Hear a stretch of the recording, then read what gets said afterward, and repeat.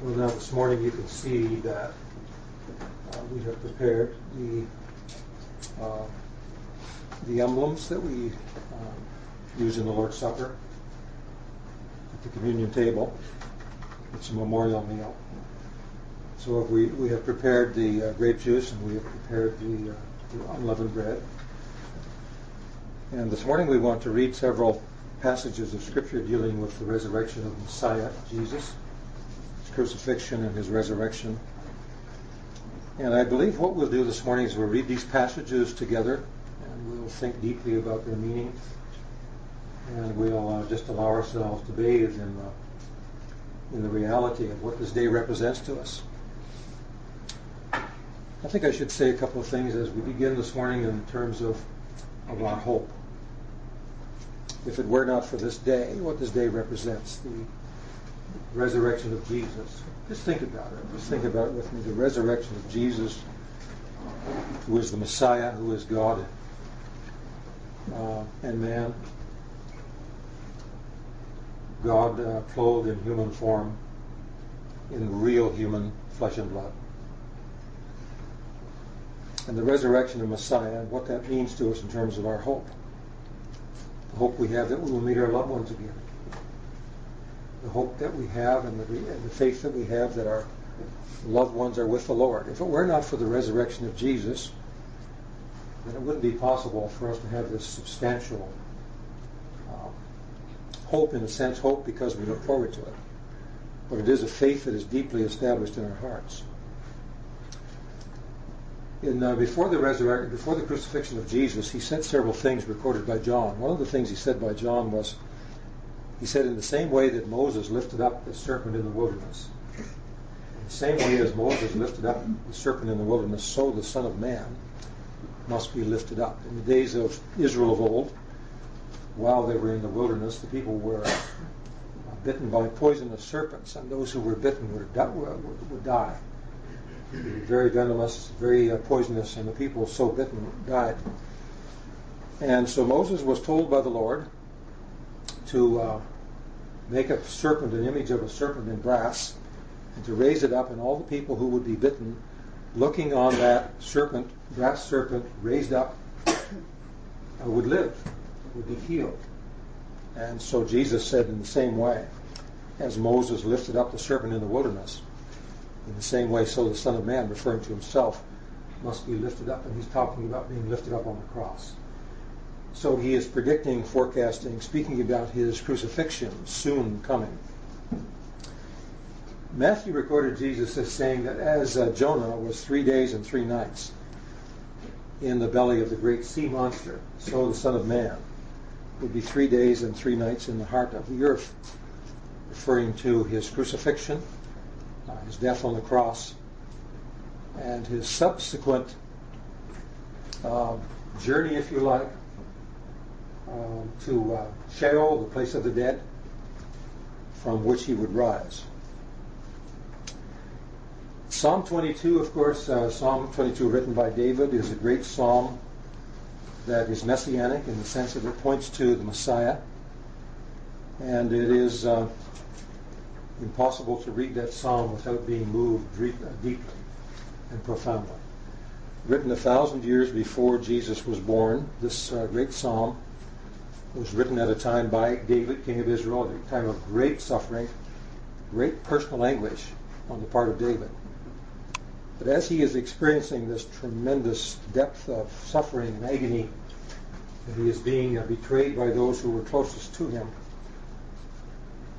the spirit of prophecy comes upon him, and he is able to write words that will be fulfilled not in his life, but are fulfilled in the crucifixion of Messiah. A portion of Psalm 22, it's verse 19, he says these words. He says, "But thou, O Lord, be not far off. O thou, my help, hasten to my assistance." And Adam Clarke, in his brilliant commentary on this,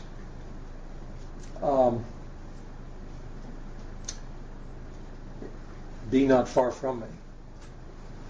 And he says, he said, all the expressions in this psalm that indicate any weakness as far as it relates to Christ and indeed it relates principally to him, are to be understood of the human nature, for that in him God and man were united but not confounded. The whole New Testament to me bears evidence, manhood being a perfect man, the Godhead dwelling bodily in that manhood. Jesus as man was conceived, was born, he grew up, he increased in wisdom, stature, and favor with God and man, hungered, he thirsted, he suffered and died as man. Jesus as God knew all things, was from the beginning with God, healed the diseased and cleansed the lepers, raised the dead, calmed the raging of the sea, laid the tempest by a word. He quickened the human nature, raised it up from the dead, took it up into heaven, where as the Lamb newly slain, it ever appears in the presence of God for us. These are all Scripture facts. The man Christ Jesus could not work those miracles. The God in that man could not have suffered those sufferings. Yet one person appears to do and suffer all. Here then is God manifested in the flesh. These are tremendous things, tremendous thoughts. It says the divinity being the power by which the humanity was sustained in this dreadful moment. And little could David, in writing the 22nd Psalm, have really known what he was actually writing. So be not discouraged when you're going through difficult times, because the Spirit of God is able to work with you when you're going through very difficult times. And King David is a great example. There's so many passages. Isaiah chapter 53, I'll not read it today. It speaks about the Messiah, about his suffering. And all these are included hundreds and in some cases 1,000 and more years before Messiah was born. Now, I want to, in just a moment, I want to read in Luke chapter 24. But before I do that, I'm going to show you a couple of video clips having to do with the Shroud of Turin. I just wanted to show you a couple of little video clips having to do with this. The Shroud of Turin is a very interesting item, piece of cloth. On the cloth, very faintly seen, is the figure of both front and back of a man. The markings on the cloth are very faint, but when a photograph is taken of them, they appear much more distinct and clear than they do in just looking at the cloth. There was a program that was developed a few years ago, just maybe 2 years ago, by the History Channel. It was called The True Face of Jesus. And in this program, with regard to the Shroud of Turin, it basically presented the case that this is a 3D image, encoded on this cloth as a 3D image. It's very controversial in terms of the origin of it. They don't know exactly how it originated. They know it wasn't painted, but they don't know exactly how it was made. Are we saying it's the image of Messiah? We don't know. We're not saying it is the image of Messiah. We're saying it could be. We're saying that there's very strong, compelling, in some cases, evidence to suggest that it is. But we cannot say with absolute certainty that it is. But I want to show you. But one of the things that it brings out is the tremendous suffering in the crucifixion. Those who have studied this cloth in detail and determined the areas where blood and so on was on the body of the man in the shroud are just reduced to tears as they actually look at just the physical suffering that is involved here. And we know that the suffering of Messiah Jesus was intense suffering, all done for us. I want to show you just about 3 little video clips. Sherry will click on the first one and I'll show it to you. Now, just an introduction to it. It's a mystery that mankind has been trying to uncover for almost 2,000 years. The true face of Jesus Christ. There's a long tradition in Christian theology and Christian history of seeking the face of Christ, of wanting to know what he was like as a man. Because the incarnation, God becoming man, is the great story of Christianity. We don't believe in an idea. We believe in a man.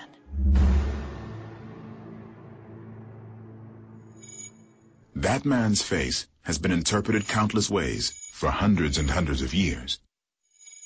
But no one has accurately visualized the real Jesus Christ, at least so far. Anywhere you go in the world, people recognize the face of Jesus, and the irony is nobody actually knows what he looked like. Now, what they proceeded to do in this particular video was they looked at it and analyzed and used computer technology to actually bring out the details they believe to be encoded in the cloth. And they developed a 3D image of the face of the man in the shroud. Now, I'm not looking at that with you this morning. They did actually eventually came to an actual face. But there's insufficient evidence for us to say that. I feel like once we get into that area, then we're walking on pretty thin ice, and I don't feel comfortable in going quite that far with it. I am comfortable with looking at it up to a certain point, but not beyond that point. And but I do want to show you a couple more. This has to do with the very first time that a photograph was taken of the shroud. Let's look at this.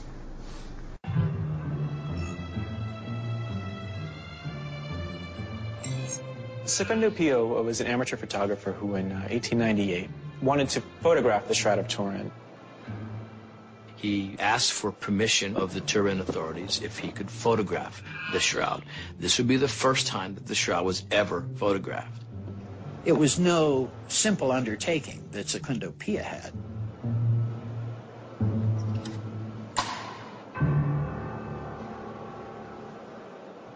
Secundo had never seen the shroud because it was so rarely exhibited. The last time it had been exhibited, he'd been 10 years old.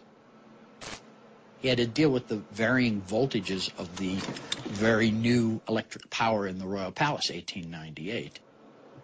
He put his piece of glass in that was coated with a photographic emulsion,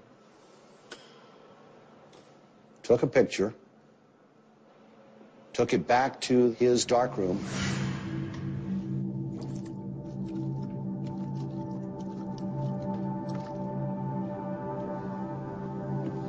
And he has this negative plate submerged in the developer solution. And as he pulls the negative plate out of the developer solution, he sees for the first time an image that nobody else has ever seen.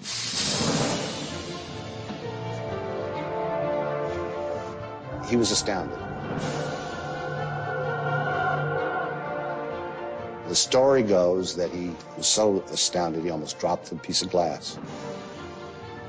The image, for some reason, was so much more lifelike, so much more realistic, so much more clarity than what you see on the shroud itself. Being the religious man that he was, he said he was looking into the face of the Lord. So his image, his photo negative of the image, is what spread around the world and really lit the fire of shroud devotion. Imagine how shocked, because when you look at really the photo image compared to the real shroud image itself, it's just night and day. One is indistinct, the other is completely distinct, and that in itself is amazing. Why would that be? The other thing I wanted to show you from this little video clip this morning is has to do with the shroud and with a 3-inch piece of material that is sewn to the side, end to end. And the belief by those who studied it that this 3-inch piece was cut off the original shroud and used to wrap the shroud encased body. Then, when it was found in the empty tomb, the piece that was used to wrap around the shroud was then reattached or resewn to the side of the material. The reason why it would be shown that way and what it said to Peter and John, for example, who found it in the tomb, I thought this was rather interesting to look at. Let's watch this. But is this man the same one that was crucified in the year 33 AD? Could this cloth actually contain the final piece of evidence linking it to the burial of Jesus? A piece of evidence that may have been hiding in plain sight for centuries. Ray Downing's 3D imaging team is nearly finished creating their historical 3D model of the man in the Shroud of Turin. But did this mysterious cloth really wrap the crucified body of Jesus Christ?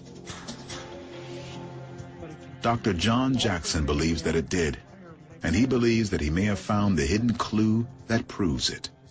We can see on the shroud image that there's a disruption at the base of the chin that could be accounted for by something external to disrupt the image. That something may have been this mysterious 3-inch wide strip of cloth that runs the length of the shroud. There's been a lot of discussion, controversy about what this might be. But high-resolution backlit photographs of the cloth show that the complex weave of the strip is identical to that of the main cloth. The strip on the side was an integral part of the shroud at one time. It evidently was removed and then sewn back. Why would someone have removed a strip from the side of the shroud? Jackson believes that it was used to secure the body inside the shroud in accordance with Jewish burial customs. On the shroud, we have the legs. Looks like they're being held together. And likewise, the arms, in a natural position, would be off like this, but they're not. It's like the arms are being held together directly. It's as if there's something on the outside of this cloth holding this shrouded package, if you will, together. I would submit that a candidate for this is the side strip that runs along the length of the shroud was cut off and then used in sort of a makeshift manner to hold the body together. Then it was later, for whatever reason, reattached back onto the shroud, so we have it today. That's a hypothesis that is, I think, consistent with what we know about the shroud. He also believes it helps to explain one of the most important passages in the New Testament.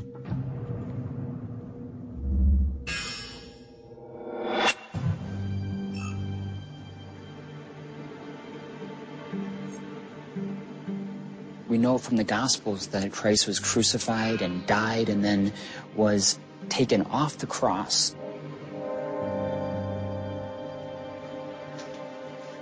And according to the tradition of the Jews, his body would have been wrapped in linen and brought to a tomb. And according to the Gospels, it was the morning of the third day in which Jesus rose again.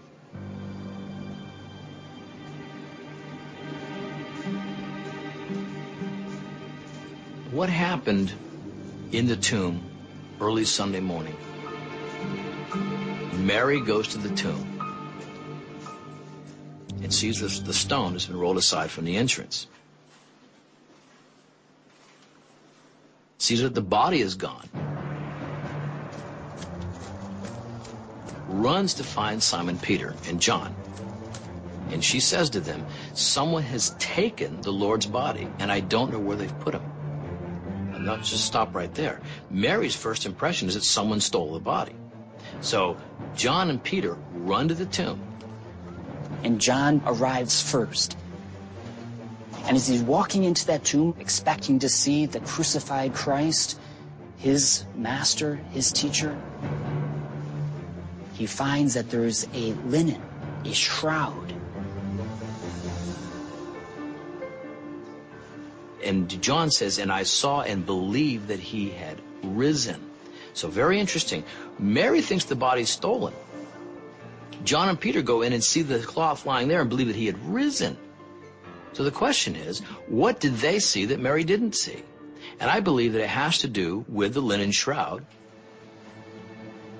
The shroud is the first piece of evidence that indicated that something extraordinary had happened here, and certainly not that the body was stolen. Now, if you saw the cloth wrapped up and balled up and thrown into a corner somewhere, well then sure, okay, maybe the body was stolen. But the way that the shroud was laid out, flat on this stone sepulcher, just the same way that it was on Friday when Jesus was placed in it, strips of linen bound around the outside of the cloth, it was obvious that something extraordinary had happened here, something beyond human reason. That moment in which the tomb was seen empty for the first time could be described as evidence that Jesus truly was who he said he was. That's the belief that all of us Christians profess. It's the good news of the gospel. Transformed into light and gone. Now, this kind of information is interesting. This kind of information is not proof positive. Our faith does not rest on these kinds of information. Our faith rests on the written word, the scriptures, inspired by God. And later on that very same day, the day of the resurrection of Messiah, two men were walking to Emmaus, about 7 miles from Jerusalem. And Jesus, they didn't know who he was, and he began to walk with them and explained the scriptures to them as they were walking along the way. They said later that their heart was greatly moved within them as he opened up the Old Testament scriptures. What he was actually doing was referring to the types and antitypes that we have been looking at the last couple of weeks ourselves. That all this was written about the Messiah. Their eyes were opened as he broke the bread, as he went in with them to have a meal.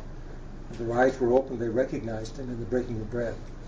They immediately went back to Jerusalem, where he appeared to them all in a room that was closed. The doors were closed. And I want to go to 1 Corinthians chapter 15 and read the first 8 verses, written by the Apostle Paul, having to do with the evidences for the resurrection. Moreover, brethren, I declare to you the gospel which I preached to you, which also you received and in which you stand, by which also you are saved, if you hold fast that word which I preached unto you, unless you believed in vain.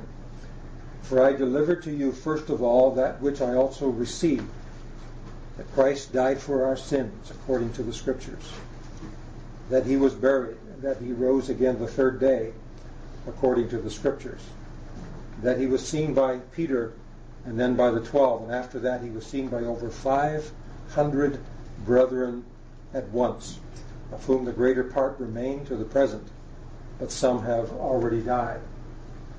After that he was seen by James, then by all the apostles.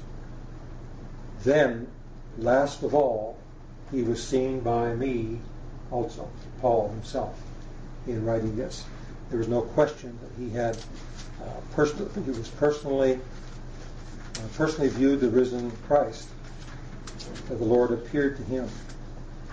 Also in Paul's writing this first letter to the church in Corinth, I want to go back to chapter 11, and I want to read this portion of Scripture with you, because the Lord appeared to Paul for a reason. He called him to be an apostle. He equipped him, prepared him. He appeared to him, and he gave him specific information that he was to preach and teach. This is a portion, and this relates to the memorial meal, the table of the Lord, that we want to partake of this morning. In these verses that I want to read to you now, I want to introduce you to the emblems. This is unleavened bread. We've talked about this before. This bread has no yeast, therefore it does not decay. And it is a type of the body of Messiah, that his body would not decay in the earth, that it would be raised, resurrected. This bread is baked in a very unusual way. It is baked in an oven on a grill, and it has stripes on it from the grill. It has no yeast in it, therefore there's nothing impure in it. So therefore it does not decay, because there's no impurity in it. It also is pierced, and you'll see little pierce marks in it, and it's pierced so that it will bake all the way through as it's baked in the oven. Therefore, it is pure, it is striped, and it is pierced. And at the Last Supper, Jesus took bread like this. And he took it and broke it, unleavened bread at the Passover. And he broke the bread and gave it to his disciples. And he said, take and eat, this represents my body. And in saying this to them, he said, this bread is a likeness of my body. He said that we should eat the bread and drink the fruit of the grape. That we should do that in remembrance of him. And he gave instructions to the Apostle Paul in this regard. And I want to read those instructions, and then I'm going to ask Ruth if she'll come and play for us after we do. And then we'll come. This is an invitation. I'm going to read this slowly. This is not my invitation. This is an invitation from the Lord himself. This is the reason that we have never taken the symbols, the bread and the grape juice around and served it to people here, which is unusual perhaps. But we have not done that because we want to say that there is no intermediary between you and Christ. You come to him yourself. You receive from him personally. There is no one on the earth who can present Christ to you. We can talk about him and we can teach about him, but we can't actually minister him personally. He does that himself. So, and the other idea that is contained in these words of invitation, it is an invitation, but it's a very serious invitation. And it's an invitation that says to examine, that we should examine ourselves. Make sure that our motives are right. That we're treating these symbols or these emblems as holy. And because of what they represent, not because of what they are, but because of what they represent. And that we should not ever do this lightly or as a matter of habit. We should do it very seriously, in the fear of the Lord. Let me read the invitation. For I received from the Lord that which I also delivered to you, that the Lord Jesus, on the same night in which he was betrayed, took bread. This is the kind of bread he took. And when he had given thanks, he broke it and said, take, eat. This is, or this represents my body, which is broken for you. Do this in remembrance of me. I want you to continue to do this, he said. And when you continue to do this, I want you to remember me. I want you to remember what this bread means.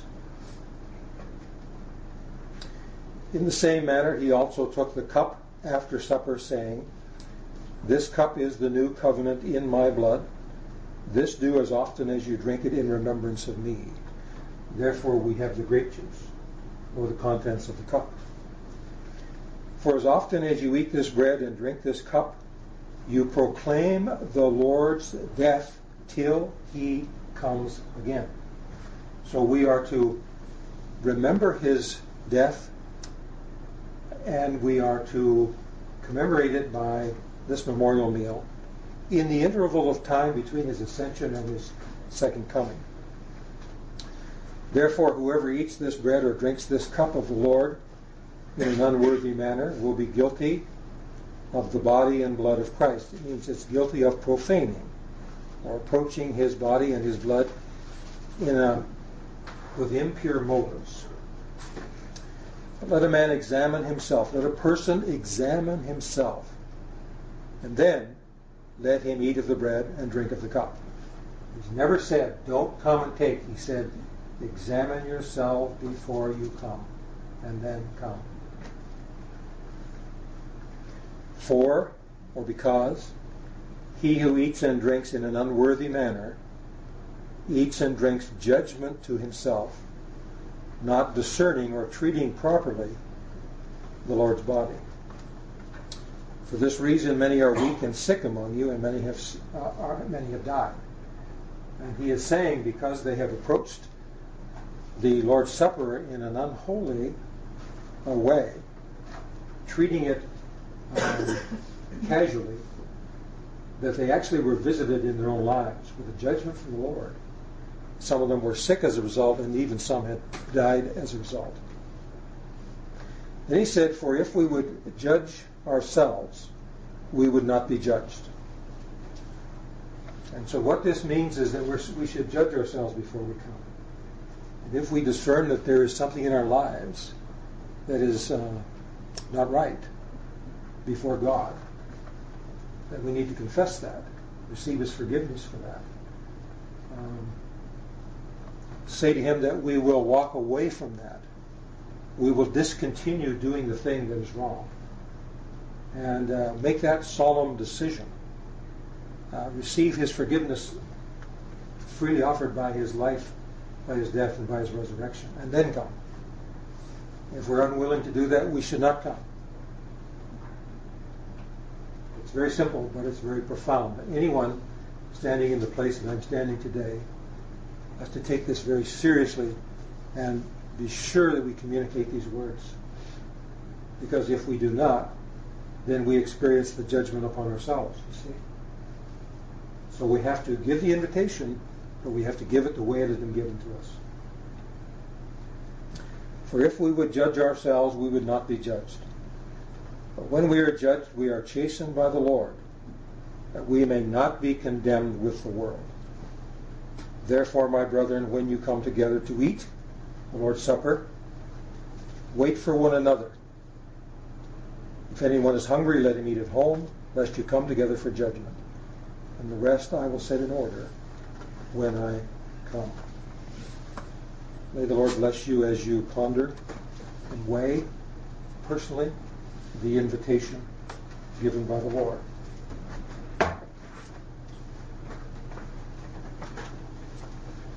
Now I'm going to ask Ruth if she'll come in a moment, and then she'll play,